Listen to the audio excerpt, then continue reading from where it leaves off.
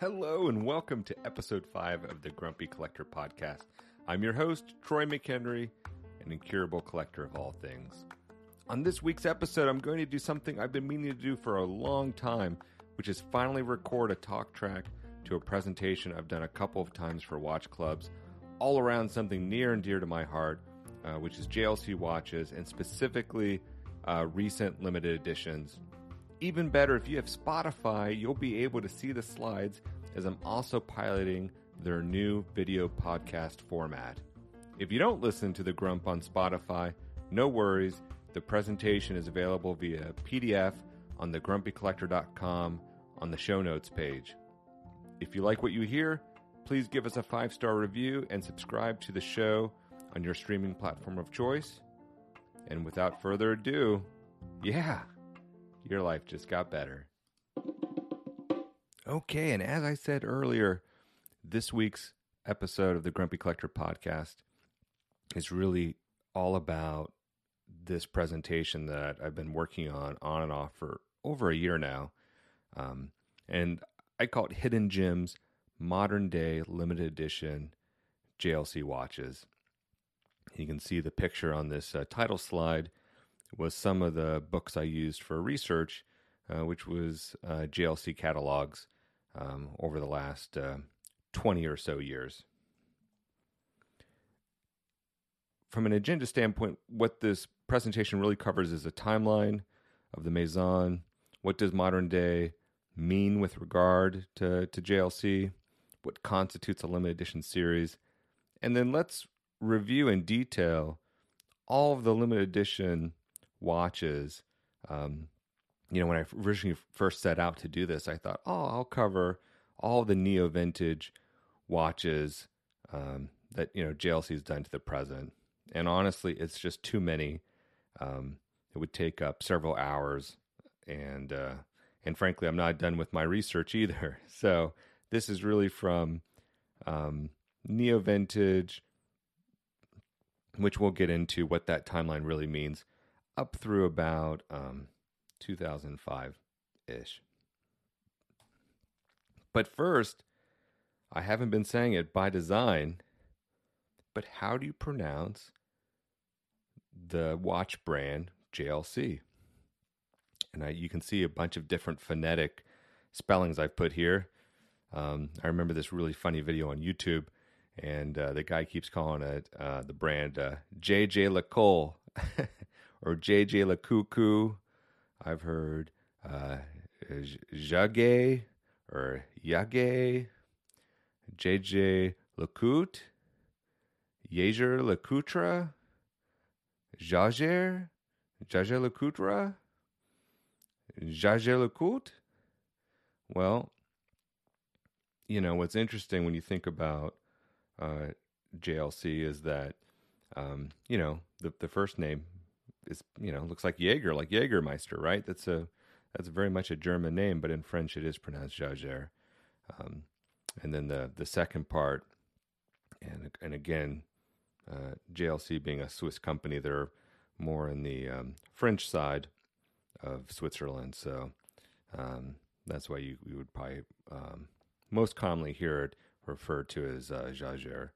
And then the last part, if you talk to old collectors, they'll call it LeCoultre. But really today, most people pronounce it like the French would, which is LeCoultre. So that last bullet really is the correct pronunciation from a French-speaking side, Jaeger-LeCoultre. Jaeger-LeCoultre. Old collectors will say Jaeger-LeCoultre.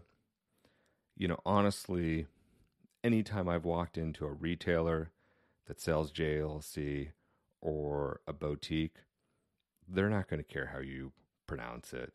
I think they're extremely gracious about that. And funny enough, I actually think this is something that's hurt the brand for a while, because a lot of people maybe don't want to own a watch that then someone asks them, hey, what watch is that? That's awesome. If it's a Reverso or something, people could say, wow, that's really cool. And the person feels kind of self-conscious because they don't even know how to pronounce the watch brand. I think it's hurt them. Famously, when Hans Willdorf created Rolex, Rolex was just a name he picked out that, because it could be pronounced easily by people all over the world. No one mispronounces Rolex, right? Sometimes people, mispronounce, is it Patek Philippe, or, instead of Patek, is it, I can't even say the other one, Patek or Patek, Philippe, Patek or Patek, I don't know, Patek Philippe, Patek Philippe. Anyways, so with JLC and with how you're hearing me say it throughout this presentation, it really is Jaeger-LeCoultre. A brief history. You can read this slide. I don't need to read it even for this presentation. What I do want to call out there are their two taglines they've used in marketing over the last maybe 20, 30 years. Some people refer to JLC watches as the watchmaker's watchmaker, or the watchmaker's watch. And then they also had this slogan, which I really love, very kind of in your face and ballsy, but they also have the slogan, "Have you ever worn a real watch?" Which I just love, because I am a huge Jaeger-LeCoultre fanboy. Interesting. You can see the timeline here. What's I think so interesting is, and I think a lot of people forget is, and of course it's obviously two people's names kind of put together, the LeCoultre family, and then another guy with Jaeger in his name, and they kind of joined forces. But, in 1937, this Paris-based group is really where it kind of created Jaeger-LeCoultre, and it merged with Vacheron Constantin. And back then it was just called Vacheron and Constantin. Interesting that they kind of got rid of the and symbol after some time. And then in 1969, the Saphir group sold to the Favre from, what is it, Loeb Favre, Favre Loeb, the dive watches. And so, the Favre Luba, this brought JLC together with that group. And then a portion of JLC was sold off to Video Automotive, which I always thought was pretty interesting. And then, there was all this different confusion because, if you look at vintage cars, you'll see Jaeger on some of the dash instruments. And it was kind of the same, kind of the not different company. Eventually, those all got put together in about 1981. And I think something that is forgotten is in 1986, Audemars Piguet purchased 40% of this kind of Saphir group, which was the watchmaking group from Video. Video reorganized their watch operations and kind of formed this group called LMH. And then Video was acquired by the Mannesmann Group, which was a huge industrial company in Germany. Did a lot of, my understanding is they were a big manufacturer, almost like GE. They did a lot of things, but predominantly known for manufacturing pipe. I think, maybe metal or lead pipe.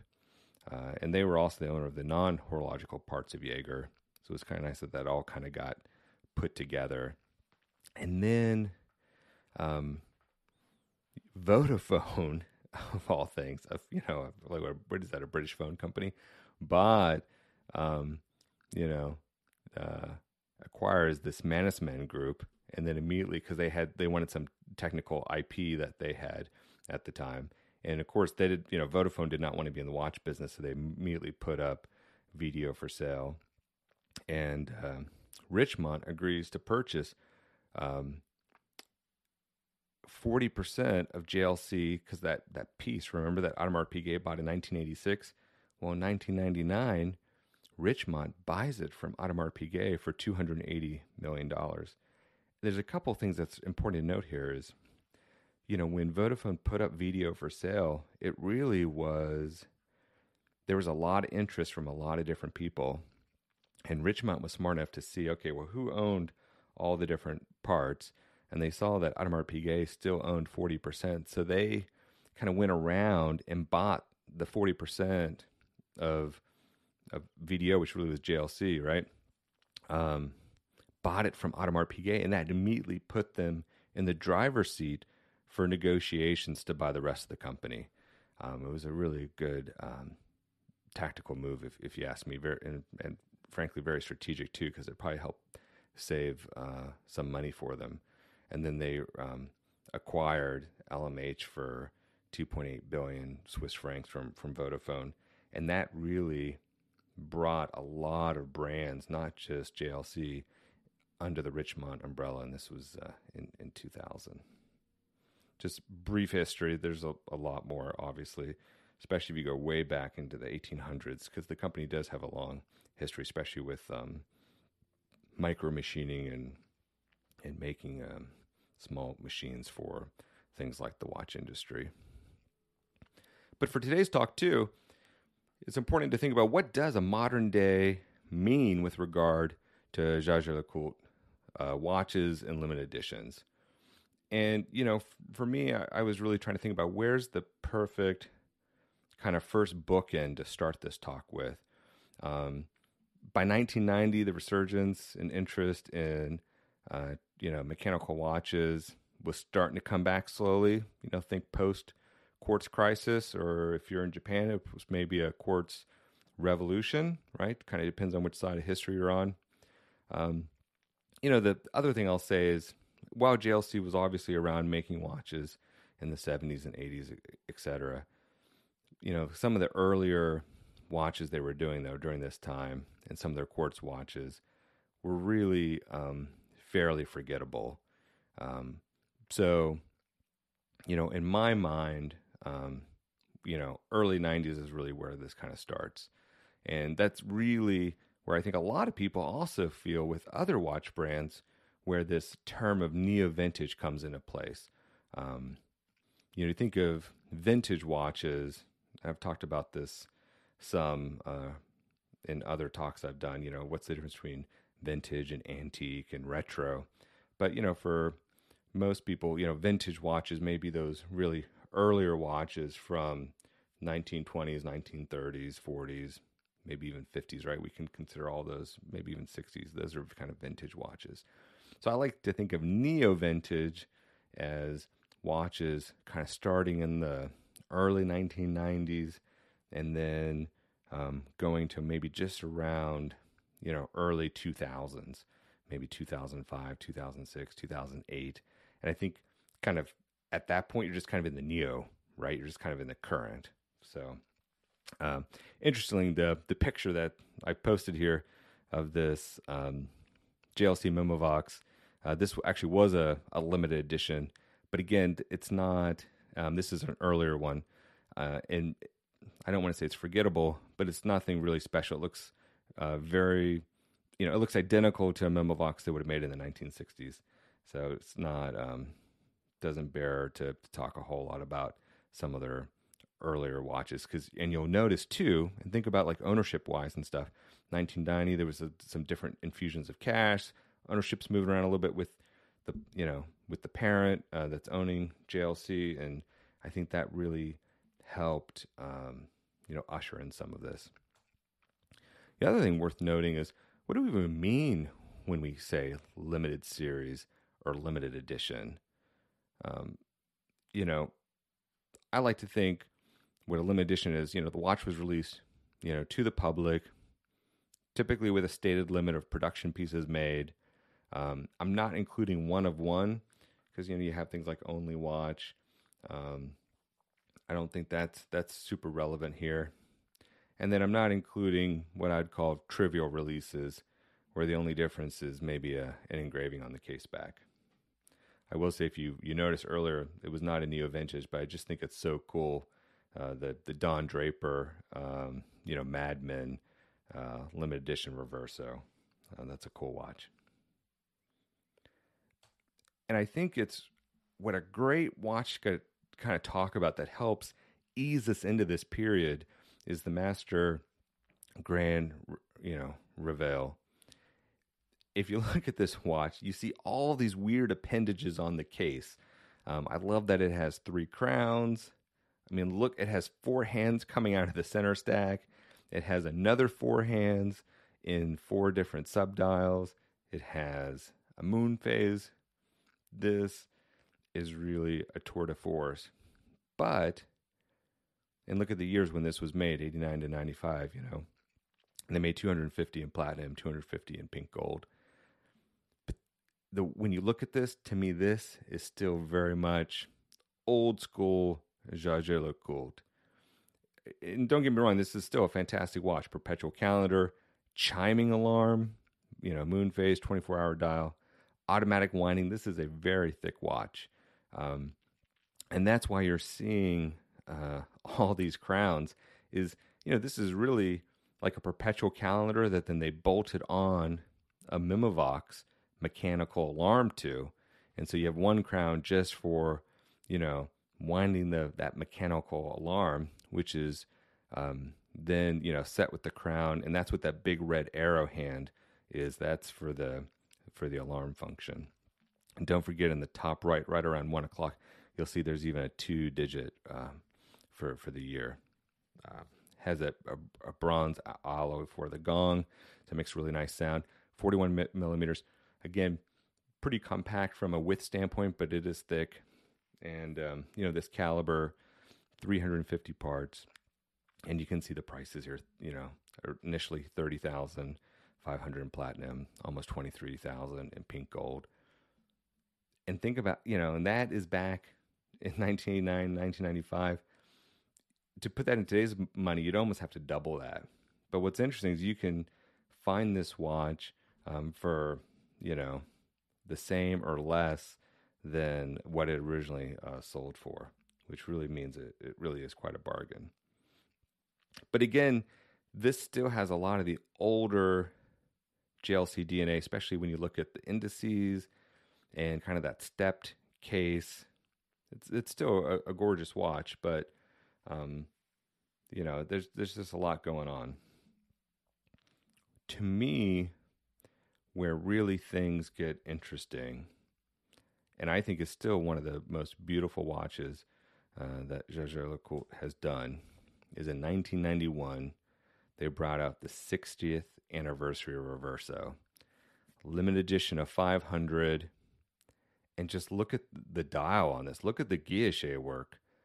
And, there's a lot of things here. This was the first Reverso with a complication other than date.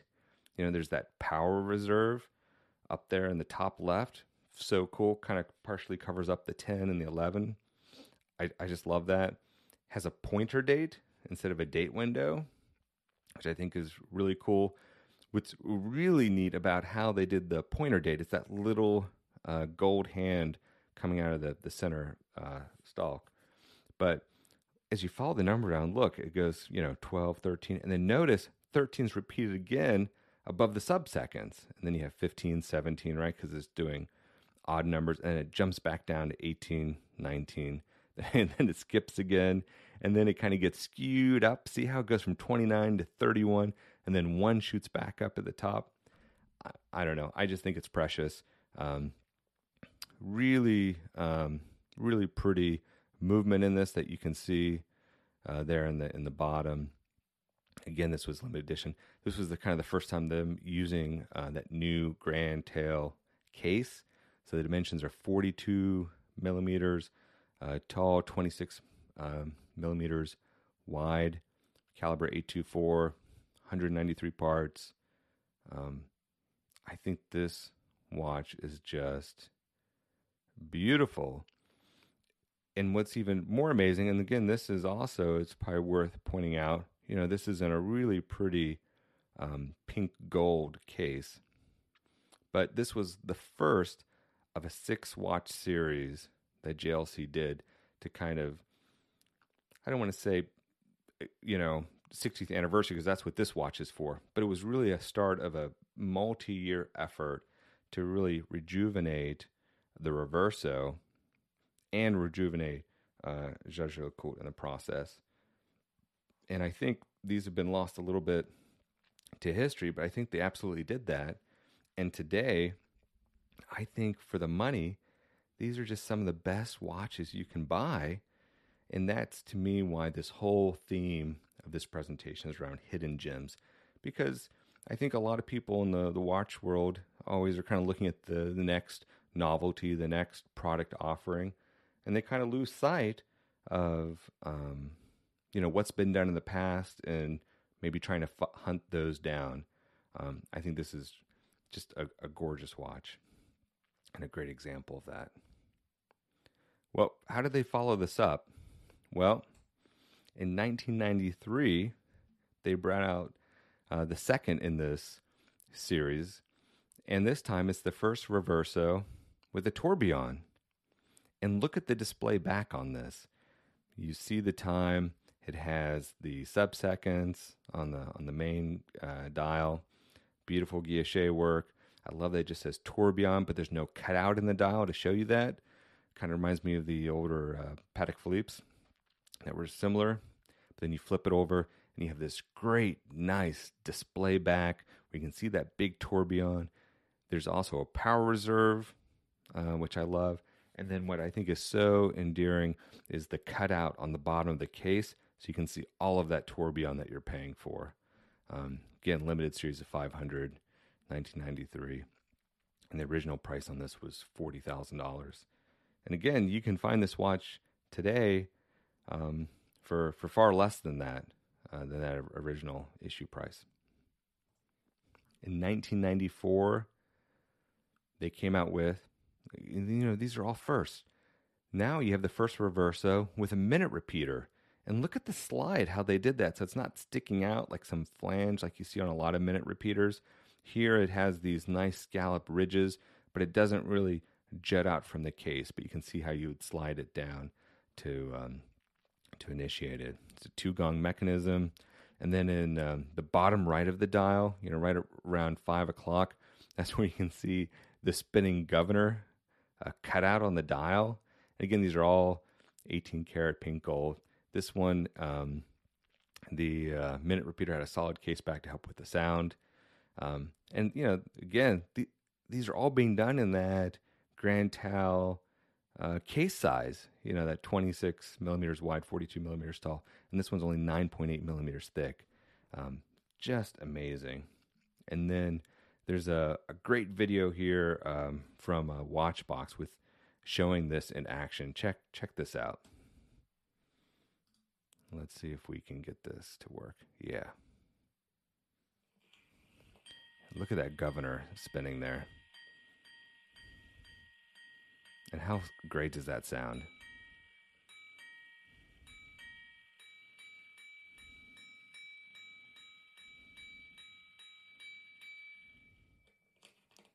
I love that. So cool. And again, that governor is just to kind of help slow down the mechanism a bit. So, you had that beautiful 60th anniversary with the large power reserve indicator. Then you followed up with a tourbillon and then a minute repeater. It's kind of like, where do you go from here? Next, in 1996, they came out with first Reverso with a chronograph. Again, series of 500. And you can see the buttons there for the chronograph. But what's great is, the front, check it out. It's just hours, minutes, and date.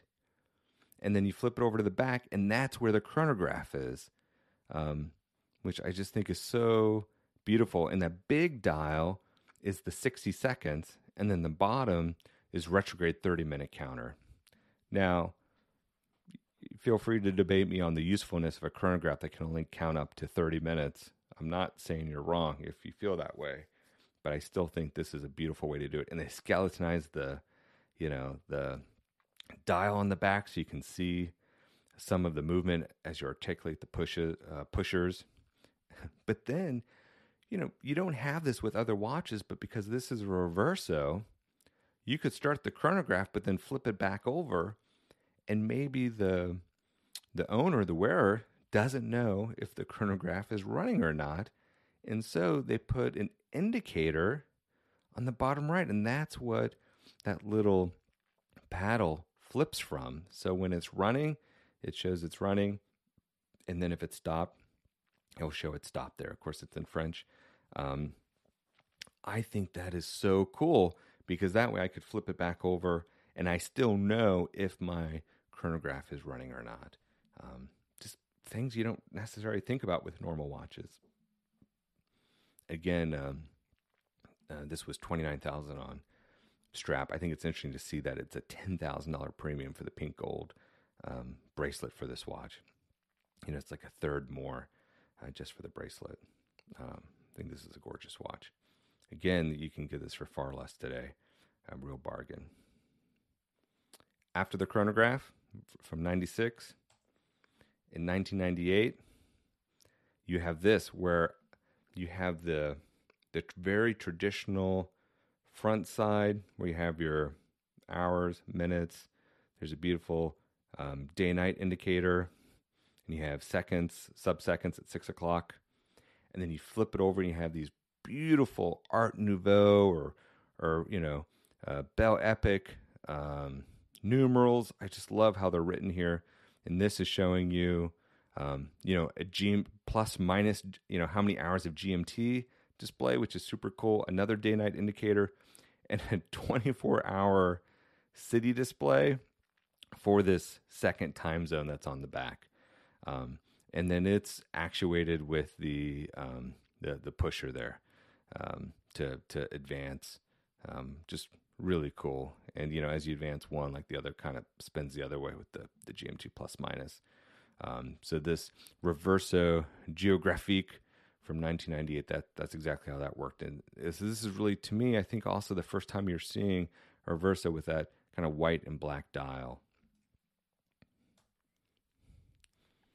And then can you top this when you think about this initial limited edition that was going to be a 6-watch set?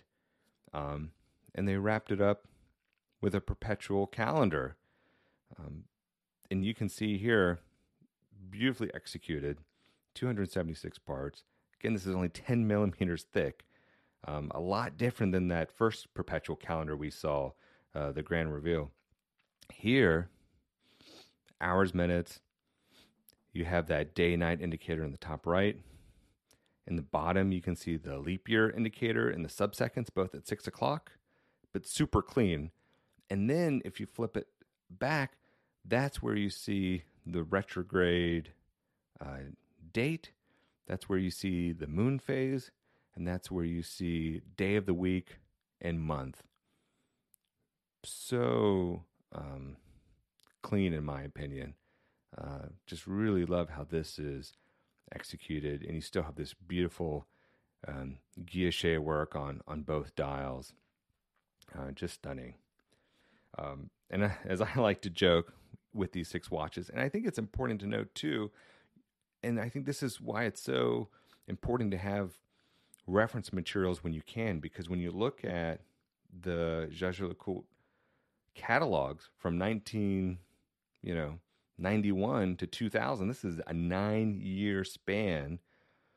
Several of these limited edition watches, because remember, these are limited editions of 500, they show up for 5 or more years in the catalogs. It's not like today in the watch world where you do a limited edition series and it sells out in a month. It took JLC years to sell these limited series or edition of watches. This perpetual calendar, the chronograph, the geophysique, these were geographic, these were around for years. It took them a long time to sell some of these. Also, which I think is really great, and you can see on the bottom left, I wanted to show you what did the box look like that these came in. Beautiful burl wood box. But then if someone had been buying these throughout the time, they even created this set where you could store all 6, and it came with a magnifying glass. I'm really wondering too, like at the end, did they still have some from the very beginning? And did they sell these with all 6 in it? Or was this just a box you could get after the fact for collectors who'd been kind of buying and shopping all along? That's a mystery for me, but super interesting to think about maybe how these complete sets kind of navigated around. So this was a huge part of what JLC was doing, again, for about 9 years. But during that time, there was some other limited editions that were going on, which I think is interesting. This first one is kind of what I call maybe one of the original Art Deco watches. This is a limited series of 120, 1992. I believe this was a JDM, Japanese domestic market release. I love how when you look at reversos today, especially let's say if you look at like a duo, on one side you'll have the numbers kind of in the box, and then subseconds will be a box. And if you flip it over to the other side for the other time zone, it's round with the numbers, and then the subseconds is round because it's keeping it in sync, squares and circles. I think this is so interesting that it mixes that up, and you have the circle that the hands are going to spin around, and you have kind of the numbers, not quite in a square, but not quite in a circle either. So you have a little bit of negative space, right? I mean, look at the space to the right of the 5 or the left of the 7 or the right of the 1. Just very interesting. And then you have the seconds, though, in that square. Just a fun play on shapes. Obviously no loom or anything like this. And it's the caliber 822, a pretty standard movement. And then from 1992 all the way to 2001, so this is a long time. I wasn't quite sure if I wanted to include these or not, but I figured it might be, I might as well, which is another kind of Art Deco. And the Art Deco really comes to the dials, where you see this beautiful guilloche. Again, see that kind of circle and rectangular motif. But these all had skeletonized movements. What I think is really interesting that's worth calling out to is a normal reversal like that previous one and others where they have just, time and subseconds. They have 116 parts. These skeletonized movements in the back with that display back have 134 parts because of the skeletonization. The skeletonization adds to the part count. It's another 18 parts that kind of come out of it because they're kind of chopping up all the bridges and the body of the movement. And I'm showing here for you what it looked like in white gold with this really pretty salmon dial. And then there was pink gold with kind of a white frosted dial. These are pretty thin, really pretty. And here's just a close-up. I just think, and they've done a couple different versions. So I'm also showing kind of a more modern one that they still kind of consider the Art Deco. That has some of that skeletonization. But you can see the original one on the left with the subseconds. And then in 1995, this is kind of the first time you'll see a limited edition where they're really starting to go into doing the miniature painting. They've always done this as one-offs, or you can get your initials done on a case back. But I thought this was really cool that they did a 4-watch set of the 4 seasons, very limited. This is 25, right? And the paintings on the case back are by Alphonse Muha, the very famous Czech Art Nouveau painter. And interesting, the enamel artwork was actually done by Miklos Marcel, great Hungarian name, who worked at JLC and was really known for his artistry. And so, it's interesting to see the stuff that he did because really it's one great craftsperson and artist having to, interpret another artist and knowing the materials and how do you take a large work and shrink it down but still keep all of that in there. And this makes all the sense in the world that it comes with a magnifying glass. You can really appreciate the detail that's in these. I don't know if these were ever sold individually. I would think so. I don't think you had to buy them all as a complete set here. But if you did, again, got a free wood box. And then in 1999, another Muha paintings. The original paintings were done in 1899. Here it's 1999. So I think that's pretty neat. 100 years into the future. Again, this was a limited series of 25. Again, I love the Art Nouveau numbers on the dial, on the front of the dial, and then the minute track, that's the square, and then the sub-second track, the round, that's in blue. I just think that stands so great with that really pretty white enamel dial, and then of course you have the enamel work on the back, and this was two different watches, and you had one for dawn, kind of waking up, and then you have dusk of the sun setting and going to sleep. And you can see here, and these are Muha's words, dusk, shivering woman covering herself at the close of the day, illustrates mankind's fears and hesitations in the face of an unknown future. Pretty deep to have on the back of a reverso, and the artistry is just really second to none with these. And I know this talk is just about neo-vintage, but I had to put a slide in here to just talk about the update in 2018, where JLC reinterpreted again, Alphonse Muha's work. And what's interesting is this was kind of a 3-watch set, and they did summer, spring, and autumn, but not winter. I don't know why. My understanding is it was just these 3 watches. I hope I'm wrong, because that just seems so crazy to me. But what I think is really, really interesting with this is you have the guilloche work on the front of the dials, and then they're covered in doing enamel. So this is kind of one of the few times you're seeing enamel work on top of guilloche for the dials. And then on the back, see how you can see the progression of JLC, whereas before they were just doing kind of that standard box, cutting out and then doing the enamel, depiction or painting there.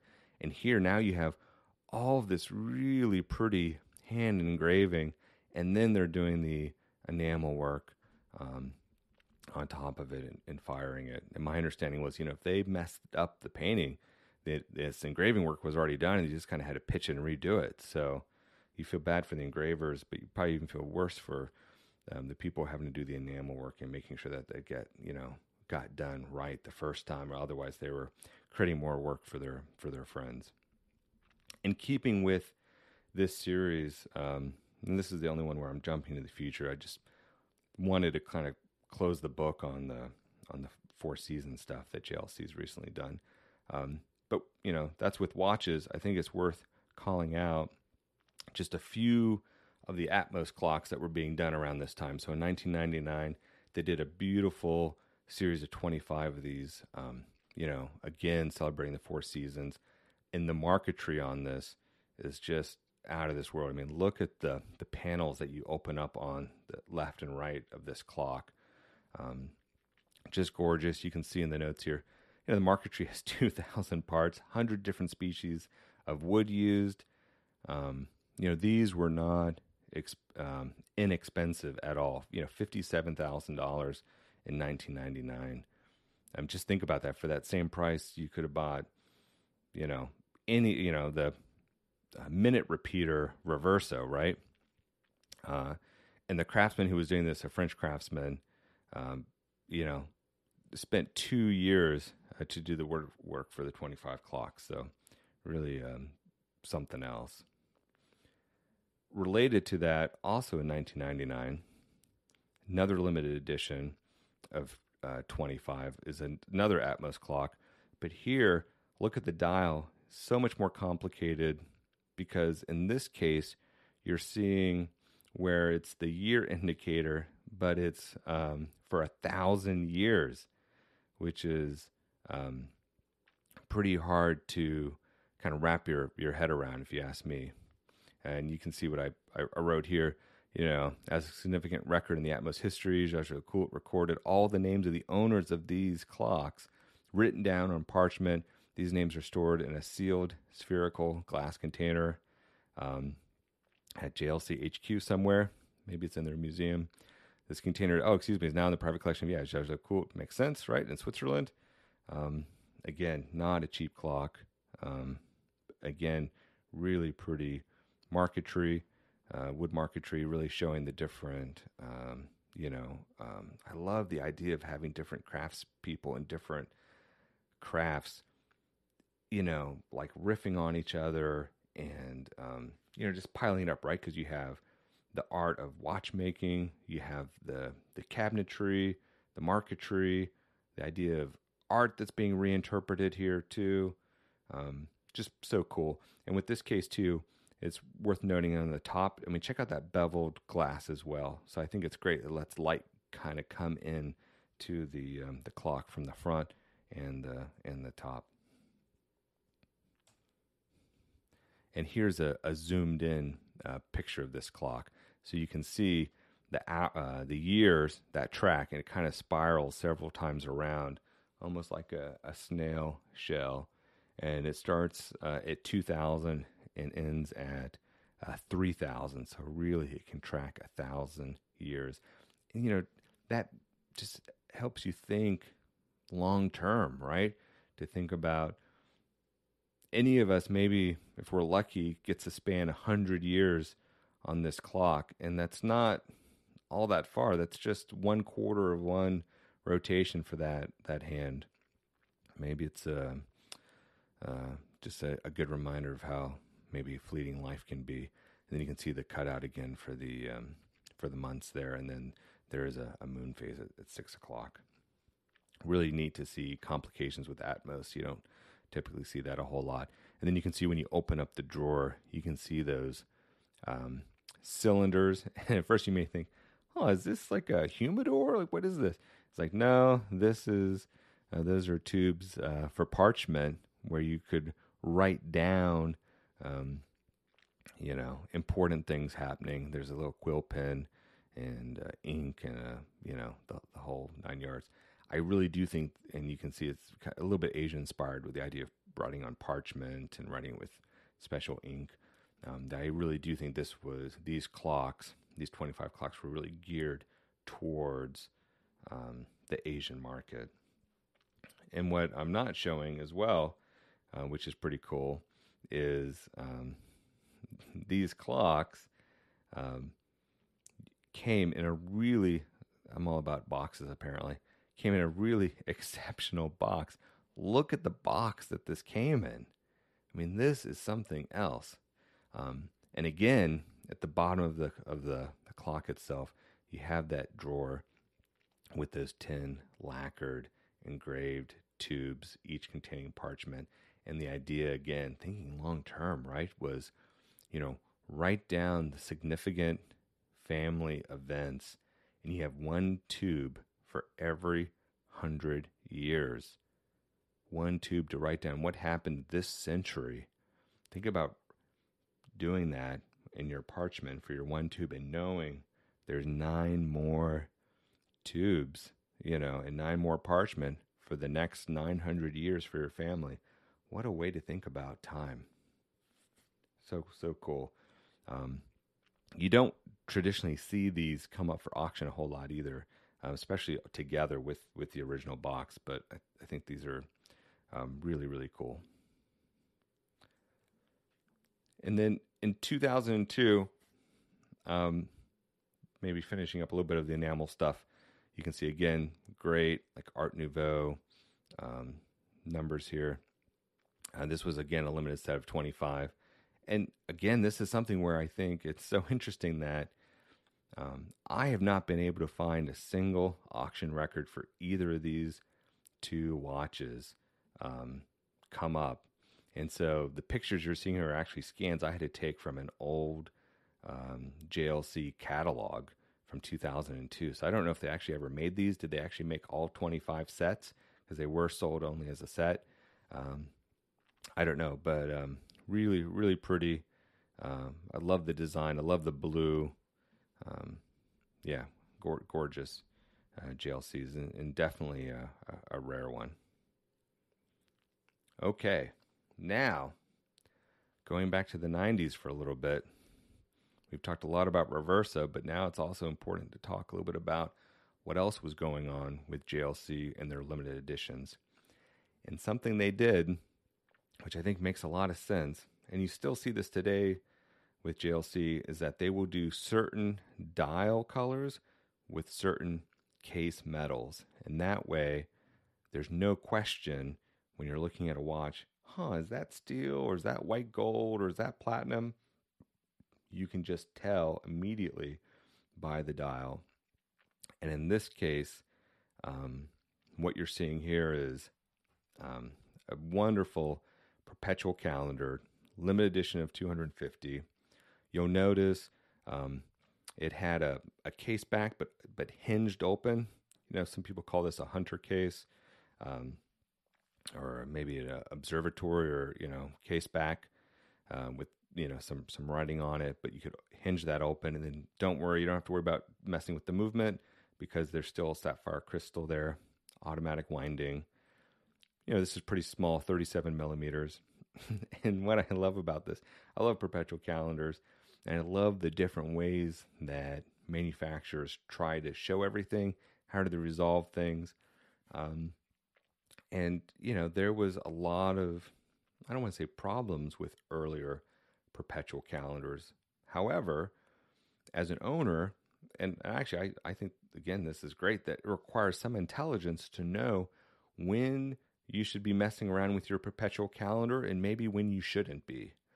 And JLC decided to help owners with this.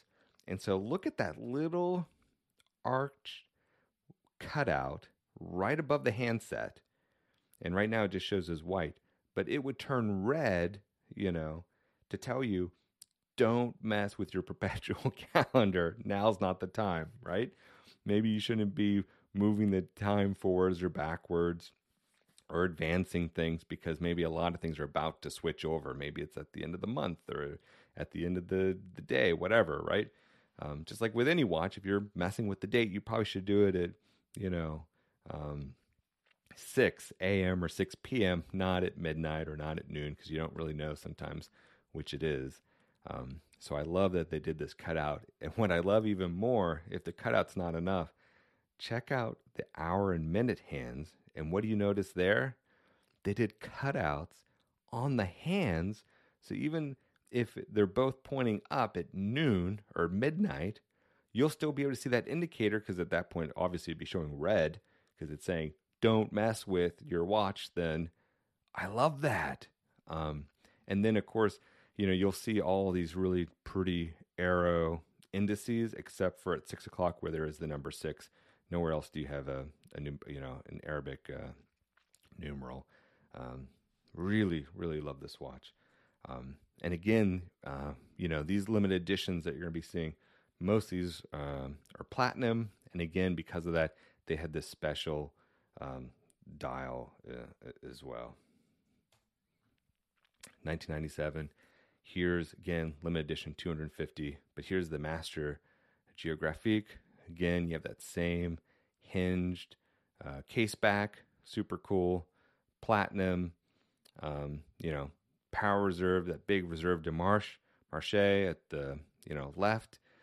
You have the city crown at 10 o'clock that adjusts the cities down below.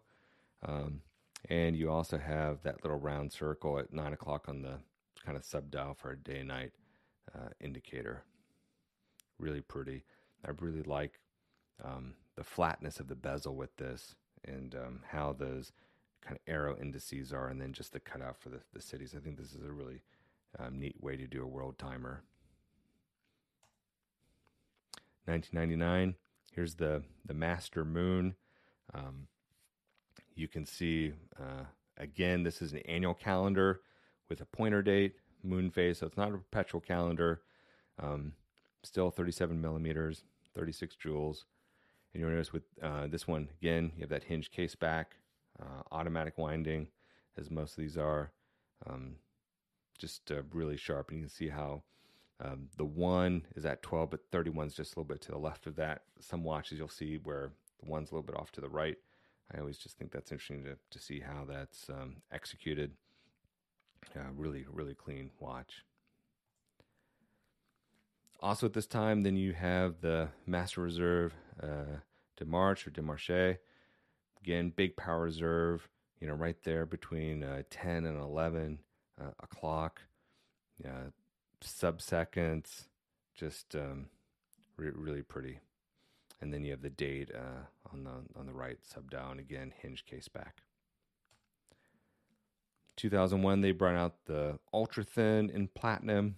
Again, limited edition of 250. This is a small watch though, 34 millimeters wide. You won't catch me wearing one of these. Way too small for my wrist.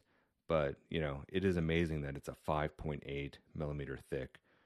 Because there isn't a seconds hand or a sub-seconds dial, they could really keep things super thin with this. This caliber 849, this is a wonderful movement. 19 jewel. Again, it's just time only.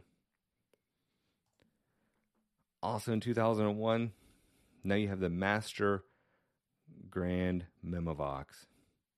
And think about this. Does this look familiar? Think about the very first watch we covered, that Grand Reveal. This is the child of that. This is this showing what has, JLC done in over a decade, and look how they've modernized it. You don't have three big crowns, appendages sticking out of the case, right? It's so much more cleaned up. Again, you still have the red arrow. Right now it's pointing at 9 o'clock. That's for the alarm function. You're still winding it with that crown at 2 o'clock. But it's just much cleaner. I think we can all agree. And it's been sized up a bit. Now it's 41.5 millimeters, 15.5 millimeters thick. Great evolution. It'd be fun to see these two watches kind of side by side. And this is using the caliber 909. It's not that the movements are probably all that different fundamentally. You're still pretty much taking a perpetual calendar and having to stick on it that mechanical Memovox alarm function. But it's great to see how they were able to do this. I believe one of the ways they're doing this too is with, there's probably a couple holes for pushers on this case.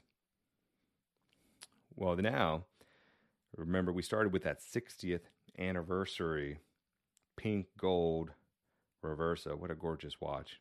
And again, that was in 1991. Well, 10 years later, in 2001, it's already time to do the 70th anniversary of the Reverso. And look what JLC did this time. Again, man, they're just knocking it out of the park.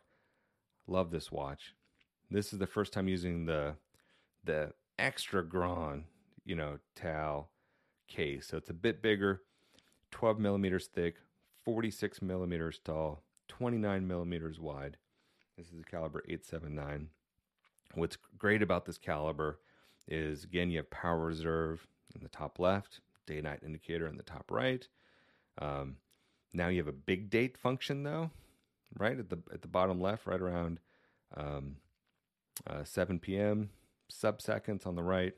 And then you flip it over and you get to see it's just a display back, and you just can really appreciate the manual wound double barrel movement. And what's interesting about this too is, look at that scale. This movement is a 10-day movement, and this is 8 days here in my notes. Maybe it is 8 days. I think, yes, it is 8 day. I'll tell you though, I've heard people say with this particular movement that they've been able to get a lot more time out of it than just 8 days too. Like JLC was conservative with this, which I think is pretty cool. And what's great is they took this exact movement and put it in a regular Reverso. So you can just it's called the Grand Date Reverso.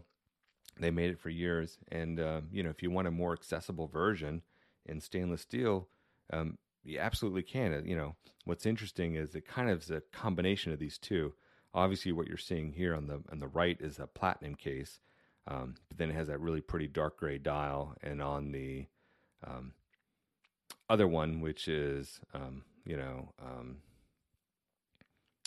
gold, that one has that nice kind of white frosted dial. Where if you get the stainless steel one, it's kind of like you're combining those. It looks like the platinum case, but it's stainless steel, but it has that white dial. In my book, though, it's not platinum, it's white gold. In my book, the white gold one's where it's at, though. Just look at it zoomed in here for a moment and just appreciate it. I love the flat gray. I like the guilloche in the middle of the dial. I love the Art Nouveau numerals. You have the applied JLC logo at the top at 12. Maybe it's a little heavy-handed that then they're also spelling out Jaeger-LeCoultre in the sub-dial for seconds. I don't care. And also that it says reverso. Still don't care. And this really is a fantastic movement. Maybe the last aside I'll do with this one is, and I wonder if anyone else remembers this. If you've been in watches for a long time, you might. But Jaeger-LeCoultre, has always had a website presence, and they had the funnest game where you could put together this exact movement. And it was actually a tough game. Like, you had to put the pieces in order. And I don't think you were putting all 200 pieces together. You're probably putting together 20 or 30 or 40 pieces. I can't remember. And it would kind of time you. And I loved playing it. Maybe it was only available to people in their owners club. I can't remember. But I used to play it all the time, and I just really enjoyed it. And it was hard. I really wish watch brands would do more things like that, because it was like engaging. You also learned a little bit about watchmaking. And even if you didn't learn about watchmaking, you still got appreciation, because you're like, wow, there's a lot of parts in these. And again, this is just so pretty. I love that gray dial. Now let's talk about a few other things kind of going on at this time. Check out these 4 watches. I think, again, at this time, watch brands were, and maybe probably not all watch brands, Rolex is not doing this, but the importer for JLC watches in Portugal wanted to do something special to maybe highlight and help promote some local Portuguese artists. And so they came up with the idea of doing an art watch each year for 4 years. And I know I use the word endearing a lot, but that's exactly what these are. And all of them have different themes around time. And so you look at the top left, and that's kind of the standard JLC with the pointer date. And I think it has a month window. I've always liked that movement. And it has the tortoise and the hare on the back. Great kind of proverb story. That came out in 2000. In 2001, you can see this one where it's a black dial, has the artist's signature in red, just below Jaeger-LeCoultre. And then you flip it over and you see this beautiful enameled work or lacquer work. And then, the spiral, thinking about time, right? And the circular nature of time. And then in 2002, here you have Paulo Rego. This was an LE of 40 pieces. And apparently there's a story about this woman and a pelican. There's a time element to that as well. Really pretty. And then 2004, this one with the snake on the back. And I always thought this case was so interesting, because this was the sport case, for those who remember these. And traditionally, you always saw these with bracelets, and it's so interesting to see it with a leather strap. I mean, it definitely gives off a strong swatch vibe to me. But I think these are a lot of fun. These are super hard to find, but I just thought it was worth sharing these. And apparently, there was quite a few people who got into these. Because these are, all 4 of these names are not household names, at least for me as a Westerner in the United States. But I think what is interesting is that, for local people involved in the arts or collectors in Portugal, these really resonated. And so they also made a fitted box, because apparently a lot of people bought all 4. And so, yeah, you bought all 4, you probably got a free wooden box. Can't beat that. the last maybe series we can talk about that was also going on this time, especially later in the 2000s, ushering in the new millennia, and this is on the heels of that wonderful 70th anniversary Reverso, is you're really going to now start to see JLC take some, I won't call them risks, but really continue to push the envelope of what can a Reverso mean and what can a Reverso look like. And so here you have the Platinum. They called this the number 1 limited series of 500 Platinum case. But this is the first time you're seeing it skeletonized on the front and the back in the same watch. And look at the cabochon sapphire in the crown, kind of like a la Cartier, and just all of the handwork in the engraving of the skeletonized movement. And I love the JLC kind of enameled logo that you can see there on the back of the movement, and I think is what is the mainspring gearing and housing. Really, really pretty. 2003, they wanted to honor one of the founders of JLC, Jaeger-LeCoultre. Here you have a Master 8-Day in Platinum. Again, that big power reserve up in the top left, day-night indicator in the top right, big date, and then sub-seconds. The power reserve bridge on this has had a display back. It was signed with kind of a facsimile of Jaeger-LeCoultre's signature. Nice size, 41.5 millimeters diameter.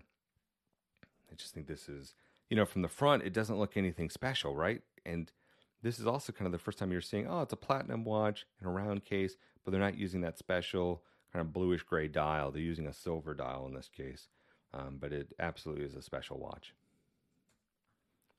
2004, now we have the Reverso Platinum number 2, but the number 1 was that, really heavy skeletonized Reverso. Now you have a Reverso where now they've brought back the idea of a tourbillon. You can see they've reworked the movement a little bit. In this case, now you see there's a power reserve on the front. Remember on that earlier tourbillon Reverso, the power reserve was actually on the display back where you can see the tourbillon. I still love that there's no cutout for the tourbillon on the front of the dial. Makes it really super stealth, in my opinion. You just have the sub-seconds and it just says tourbillon. It's only when you flip it over do you see it. Again, you see that cool cutout in the case. You can see the whole tourbillon cage. Really nice. I love the addition, again, of the power reserve. And they just did a little bit more cutouts on the movement in the gear train. And I love these where they're doing that gray dial. In 2004, we have the Reverso Platinum Tourbillon Squelette. And here, again, notice that sapphire's back. Notice that the case is skeletonized. However, now it's like they've kind of coupled the last two watches we saw together, because now it's skeletonized and it has a tourbillon, that 1 minute tourbillon. And because of that, and because you can see it on the front and the back, notice they've cut out the notch in the bottom on the front, on the dial side, so you can still appreciate that whole tourbillon cage. And you can still have your hours and minutes, as you can see, and there's still sub-seconds there as well. So it's pretty cool to see kind of both of these married together. Again, this is a super limited edition of just 35 watches. This was in 2004. Not a cheap watch, as you can imagine, being platinum, skeletonized, tourbillon. A lot of things going on there. I wanted to call out just a few of the other limited editions that were going on. I don't think any of these really require a whole lot, because they really are pretty much exactly the same as existing models.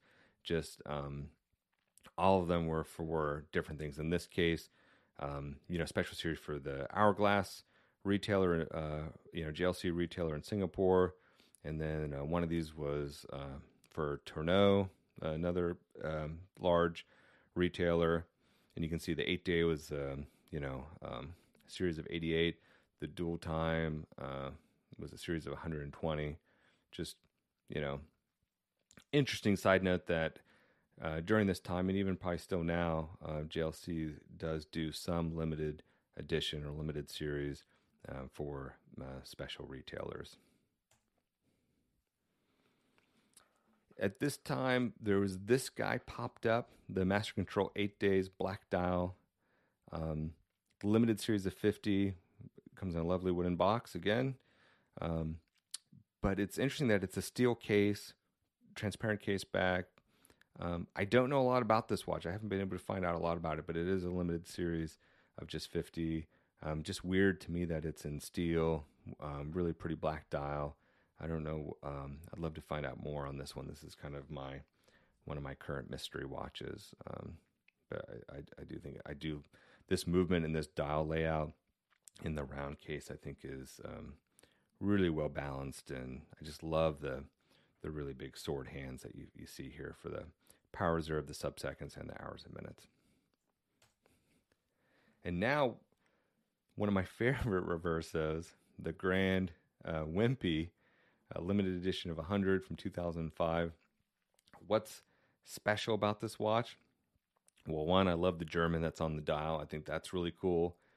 Flip it over, though, and check out. I think this is really one of the very first reversos with a rotor, automatic winding.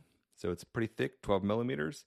I love it. It has a day-night indicator at 12 o'clock on the front of the dial. And you can see it's, again, celebrating 100 years of Wimpy, sub-seconds down there. I think this is a great watch, stainless steel. There was 100 of these made. Personally, I'd love to track one down for myself, just because I love reversos. I love it has the very standard numerals, but I also like the idea of the automatic winding, and I really like how they did that cutout. There's a lot of different ways they could have done that. Just like you've seen the display backs on other reversos where it's rectangular, here they've scalloped the top and the bottom to perfectly match the curve of the rotor. You notice that? Really cool touch. This was 2005. We're jumping around a little bit in time just because then the next couple watches I wanted to share as we close out this kind of first part is, these are so bonkers that I wanted to save them till the end. So in 2004, you have the first horological excellence, the Giro Tourbillon 1, limited series of 75. You can tell immediately that this is something really special. This particular watch, semi-skeletonized movement, right? You can see the movement through in that little, where the hours and minutes are in the kind of sub-dial. It's really not sub-dial, it is the dial, but it's taking up just this top half of the main watch case. But then, do you notice off to the sides? It's glass and it's frosted, so you can see through it a little bit to see more of the mechanics. And then you can see that long retrograde arch, which is the pointer date from 1 to 31, and how it gets to 31 and then shoots back. And of course, you can't miss the huge multi-axis spherical tourbillon cage at 6 o'clock. So interesting. This is a perpetual calendar. It does have an 8-day power reserve. Has a running equation of time. That's what one of those hands are. The other was the reserve to the March, the power reserve. I had to show the back of this watch because it's so clean on the front. You're like, how is this a perpetual calendar, Troy? Well, flip it over to the back and look, you can just see that long hand for the leap year indicator, the 1, 2, 3, B. And then you can see the month. See how it goes J, and then 2, 3, 4, 5, 6, 7, 8, 9, 10, 11, D. That's because instead of 1, they put J for January, and D is December for 12. Interesting, right?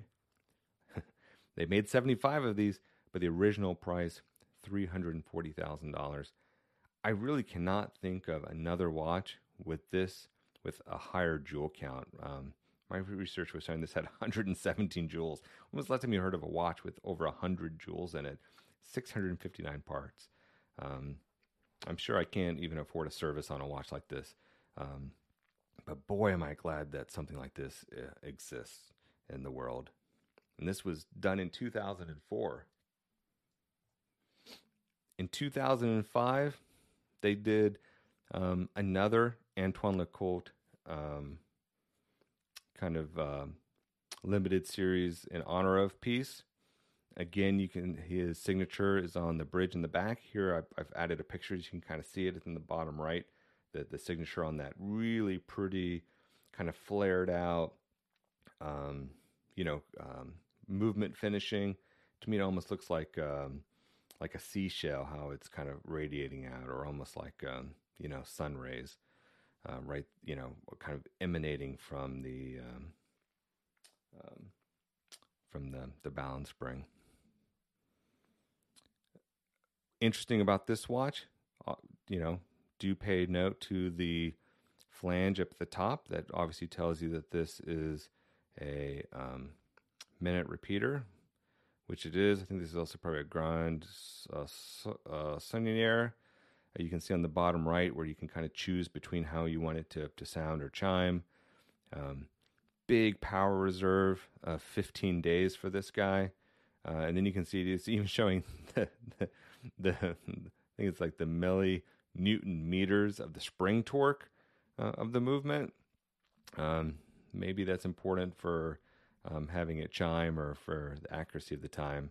But yeah, just really, really cool watch. 44 millimeters, big watch. Again, not cheap, $245,000. And this takes us up to 2005. That's a lot of watches. And, in closing, I have to say again, I was really hoping to almost do one presentation that would include everything, but you realize so quickly that there's really too much. And as you can imagine too, after watches like this, and as our hobby in the watch industry has continued to grow, that Jaeger-LeCoultre continue to put out even more limited editions at almost a faster rate. So at some point I'll get around to doing part 2, maybe starting right where we left off at 2005 and going forward. Obviously, as a teaser, I put a watch I've owned for a while, which is the Tribute to Polaris 1965, maybe 68, I can't remember now. Memovox, gorgeous watch.